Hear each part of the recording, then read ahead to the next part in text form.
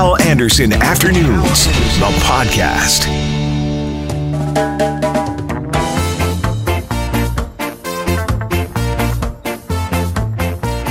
Right now, Alan Campbell, Chair of the Manitoba School Boards Association. Alan, good afternoon. Hi, Hal. Hi, thanks a lot for doing this.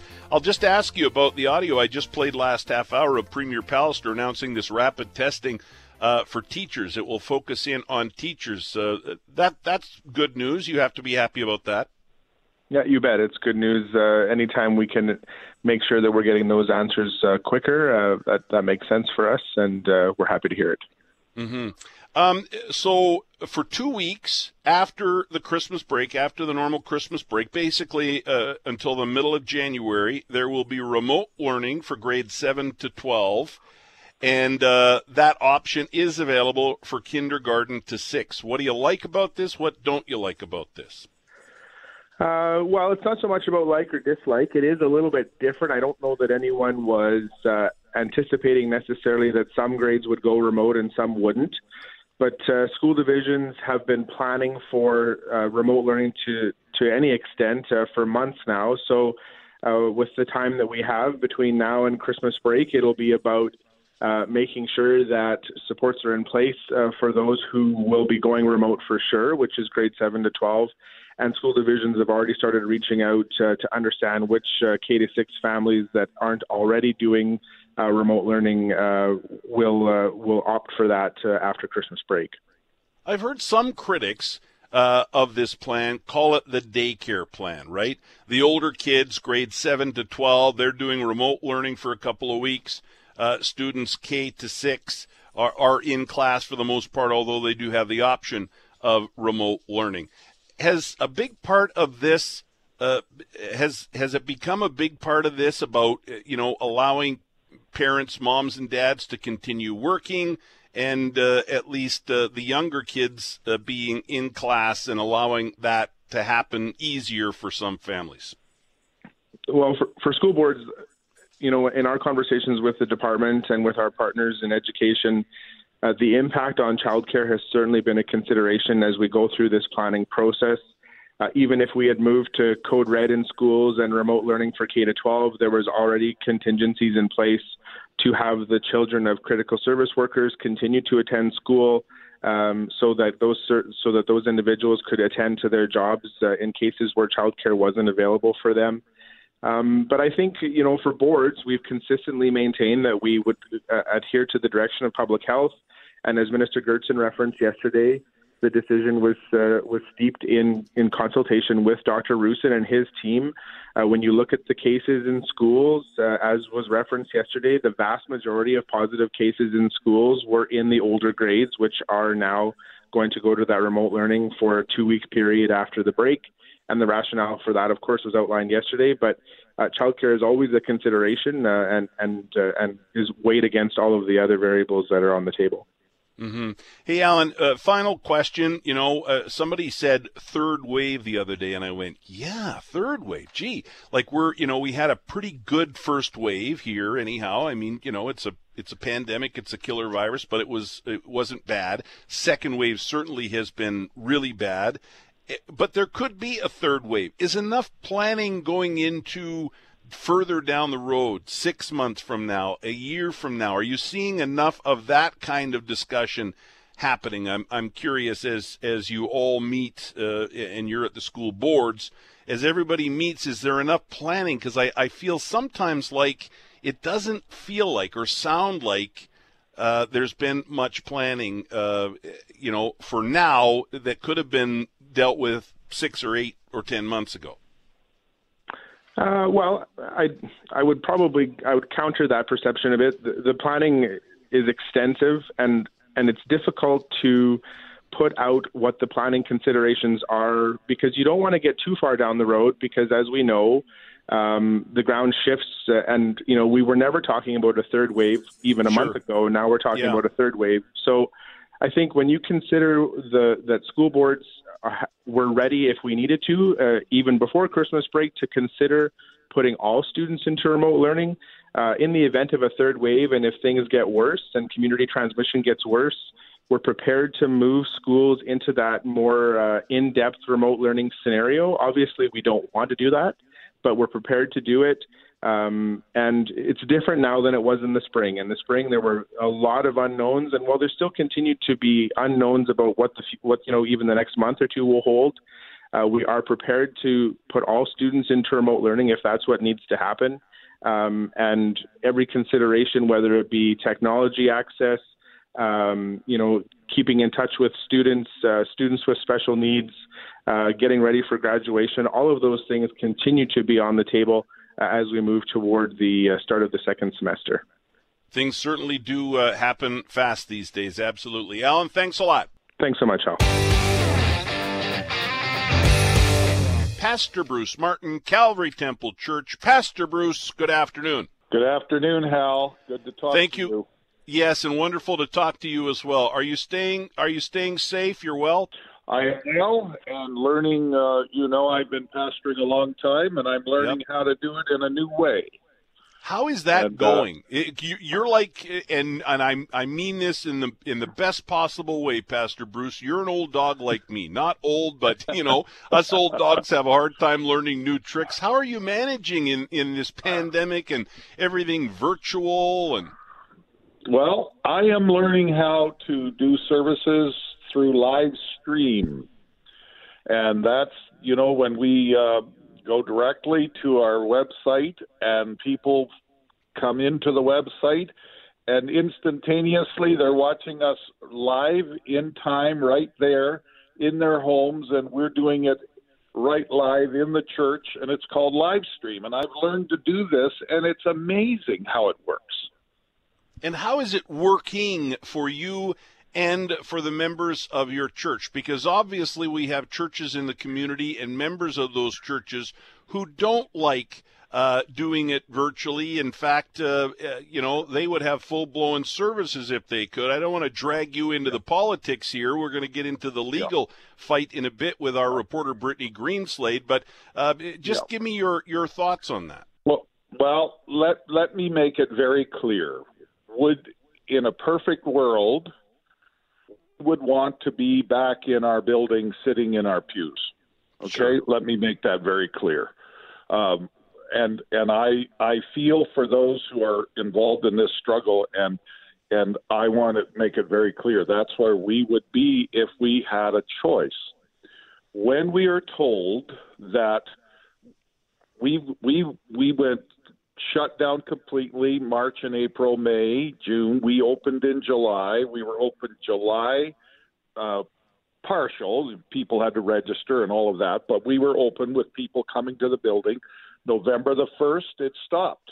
So the last 4 weeks we've been out of the building. We've been doing it online. I was speaking with someone today. I have a way of checking up on people. I'm phoning through a database and just wanting to pastor. Because of my age, I do it on the phone, not on Facebook. Right. But I talked to a lady today. I never heard this in my life. She said to me, this is 3 hours ago, Hal. She said, Pastor, I have to tell you, I go to church more now than I used to. And I went, well, that doesn't sound right. Well, but I listened. And the point was, she was connecting online twice a week, every time, never missing. And she said, I never used to go to church that much. But I find it so fascinating when you and your wife sit down. We do a Wednesday night Bible study from our dining room table. She says, I wouldn't miss that for the world. Well, I used to have 40 people in a room. And now I have hundreds of people who watch online. So is it our first choice? No, but God is at work in our lives, and God is touching people, and we are saying, yes, we're going to take what we have and make the best of it. And as I said in the Winnipeg Free Press article, for the leadership team, and I don't lead alone at Calvary Temple. I have a team of staff and a team of lay leaders that I pray with, that we talk about these things. And we have agreed together that safety has to be at the top. And then secondly is, as a church, are we being a good witness? Like are we, because the truth is we are, but are we looking to the general public as if we are good neighbors? Because so many people have been consumed with this thing, and they are just so fearful that for us to just poo-poo it and say it doesn't matter and all, I think we have a responsibility to be part of the solution, part of the interim solution. And for now, the government has told us, in their best judgment and wisdom, you need to just help us lower this curve, flatten the curve, whatever it's called. And if you would just not get together in groups bigger than 5, well, that's really hard to cope with. Like that's asking quite a bit, especially when there's these things in the community, like if, I've had people jokingly tell me, you need to go down and hold your church at the Home Depot or at the liquor store, and so they make fun of the sort of the exceptions in the rule, but we're not angry. We're coping well, and the Lord is with us and helping us. And then the lady this morning says, I go to church more now than I ever have. So what she's saying is the church isn't a building. The church is people. The church is connecting with your pastor and his wife. The church is praying together. The church is reading the Bible together. We're doing it differently, but we're still doing it. Yeah, it's we're making sacrifices for the greater good. That's sort of one way that I put it. And help me out here. I get text messages and emails and messages on social media from people every day, and many of them quote Scripture. And I don't know if what they're telling me is true or not. I'm not a big I don't know the Bible that well. What would tell me what God would say about this, Pastor Bruce? Like, obviously you've pastored about this, you've talked about this, you've preached about the situation we're in. What do you tell the members of your church? Well, we at this moment, we are telling people to keep their eyes wide open for people who are struggling and be a blessing. Reach out to people, care for people. That's the message. Now, I know there are others, and depending on what background you come from, maybe you have a European background where you have relatives, grandparents or great-grandparents who experienced the overreach of government, 100 years ago in Russia or wherever. Mm-hmm. And they're saying, that's what this is. You need to stand up. And let me tell you also, Hal, I have very close friends, and I can almost cry when I think about it, how businesses are being ravaged by this. And it's so selective, it becomes a feast for someone over here. He's working so hard he can't even hardly stay awake. And over here, the person is losing their life savings. Everything they worked for. I had a fellow yesterday tell me, I'm in a third-generation family business, and we're likely going to be the generation that loses it all.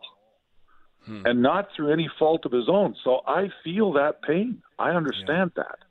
Mm-hmm. But I really would, please, just my heart about what you're going to be talking about in the next segment with the Springs Church. That, without a doubt, that is not their first choice. The actions that they've taken. This is feeling so pushed and nowhere to turn. Now we've chosen to, I knew nothing about live stream and they have all the technical stuff at that church, but the getting together is an issue that is very, very, and people need it, people need it. But for me, it's that civil disobedience line, eh? There may come a time when society changes to the point where we need to do that.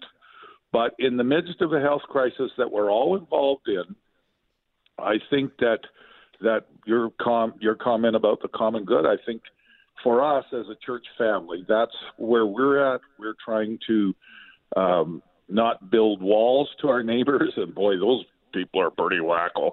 We want to build bridges to them. We want to be the person in the neighborhood that remembers that there are people that are struggling, and keep our eyes open for them and reach to them and talk to them. And so that's how we're approaching it. But I certainly know that there are those that feel that the overreach is religious persecution. Now, here's my comment. My friend Mark Chipman and the Jets down the street. Last I noticed, they're not a church. And boy, the lights have been out for a long time. And the point is, they're being treated like we're being treated. And I wouldn't say that we need to press the point that churches are somehow being singled out and being treated unfairly. Would I like to be back at church? Yeah. I'll go this Sunday if you let me. Sure. Please let me. Understood. Please let me. Yeah. I'll go this Sunday, but I'm not going if you're telling me. Please don't. Pastor Bruce, I appreciate. Listen, I appreciate conversation with you, whether it's here over the phone, on the air, or is it in the past as it's been at my kitchen table over a coffee. And I really do appreciate you. I remember that very well. I know, I do as well. And your time with me was important, and I'll always remember that. And thank you for your time today. And let's hope we get through this all together quickly, and we can get back to having church service and all of us on the same team, in the sense that, Lord, bring this to a close quickly and get us through this and get our businesses back where they were, and get people in families that are fighting against each other and going through depression and all of that. Those people need our love like never before. Amen. Pastor Bruce Martin, thank you very much. Okay. Bye-bye. Okay, let me bring in Carolyn Klassen here from Connexus Counseling. Carolyn, good afternoon. Good afternoon, Hal. How are you? Good. Thanks for letting me do that. I know this is your time, but when people react like that, I like to try and get it on. I just don't know when I'm going to get it on, so I appreciate that. And I just loved listening to him. It was just like a breath of fresh air, right? I loved hearing his voice and his calm, and his inspiration and his wisdom was wonderful. Yeah, he is a wonderful man. You don't have to agree with everything he believes, but he truly is a man who cares about the community and the people in it. Absolutely. Hey, I wanted to focus in first of all on teachers with you and students. We know now that remote learning will return after the Christmas break for a couple of weeks for grades 7 to 12 and K to 6 too, if they want it, if the families decide that's better for them.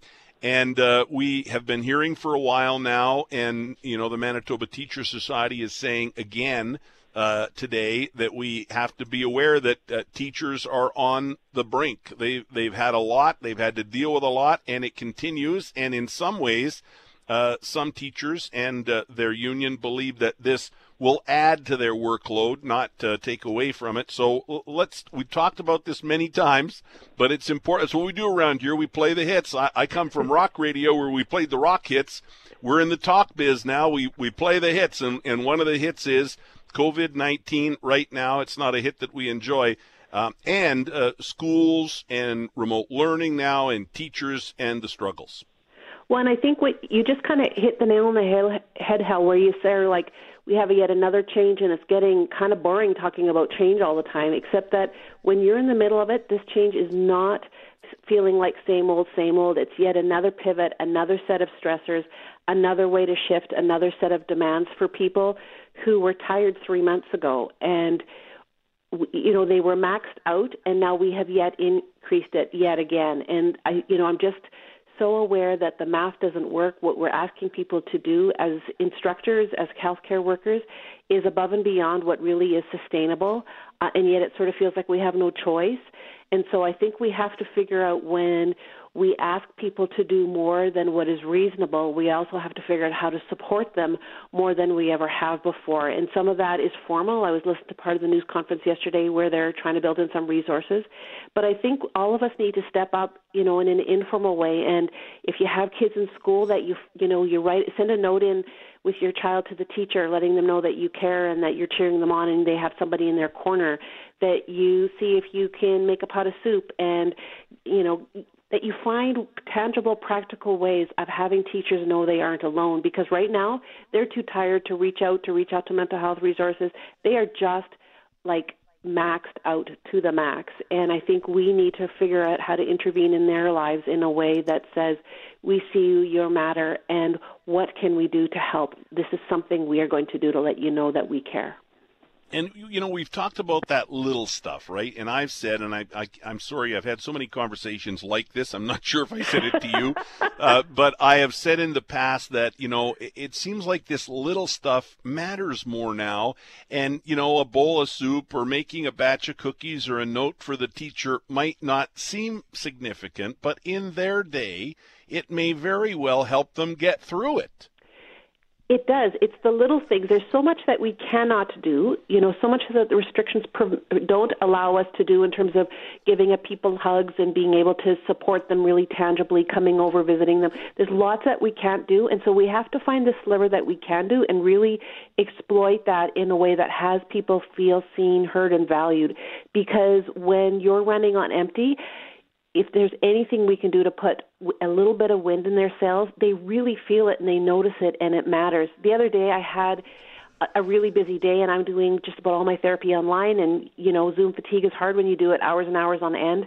And my husband that night said, you just, go relax, put your feet up, I'll clean up supper, just take it easy. And, it carried me through that another day that somebody saw me, and it wasn't could I have helped clean up supper? Sure. But the fact that he saw how hard it was and he let me know that he saw that through a tangible action just really helped me be able to feel good about I can do this for yet another day. Mm-hmm. Why is this so much harder? Doing things remotely? Is it because it's different, or why is it so much harder? Because it is. It is. So here's the thing. When we always thought that we went to work to get work done, right? And I think what we're realizing is we didn't just go to work to get work done. We went to work to be with people, to exchange pleasantries in the elevator and as we passed each other in the hallway, and to talk about something as we got a fresh cup of coffee from the coffee maker. And that incidental contact with people, that actually really did a whole lot for our well-being. And the thing is this, when you look somebody in the eye and you exchange a greeting with them, eyeball to eyeball, it doesn't even have to be intense. It's just that you're present in the same room. You exchange, you have oxytocin in your brain that gets activated because somebody is looking at you and seeing you, and you give them that same boost. You don't get as much of it when you're looking at people online through a screen.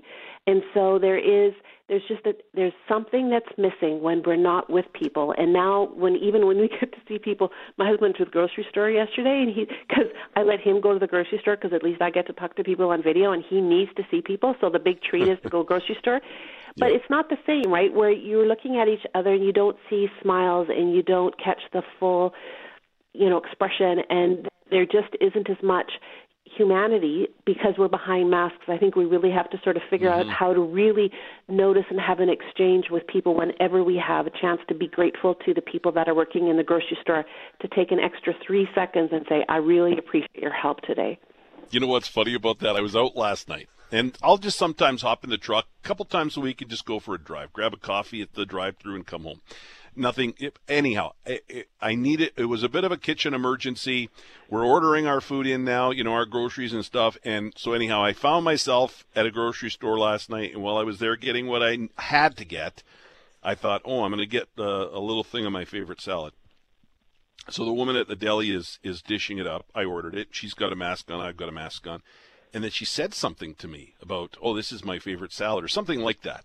And I was like, oh man, how does this work again? Now I got to think about, how do I have a face? I can't see her mouth, but I can see her eyes. We're going to have a face-to-face conversation. It took me a minute, like as stupid as that sounds, it took me a minute to go, okay, we're having a conversation beyond. And I usually, when I see people on the front lines, and grocery store workers are on the front lines, no question about it, I'll say at the end of our interaction, hey, thanks a lot for, working and doing what you do.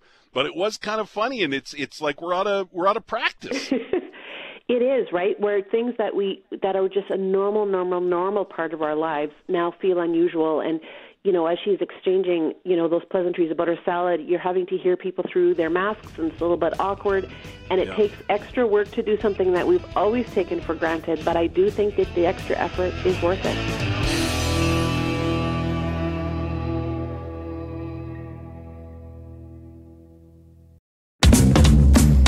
Hal Anderson Afternoons, the podcast, is available on Apple Podcasts, Google Podcasts, and anywhere you find your favorite podcasts.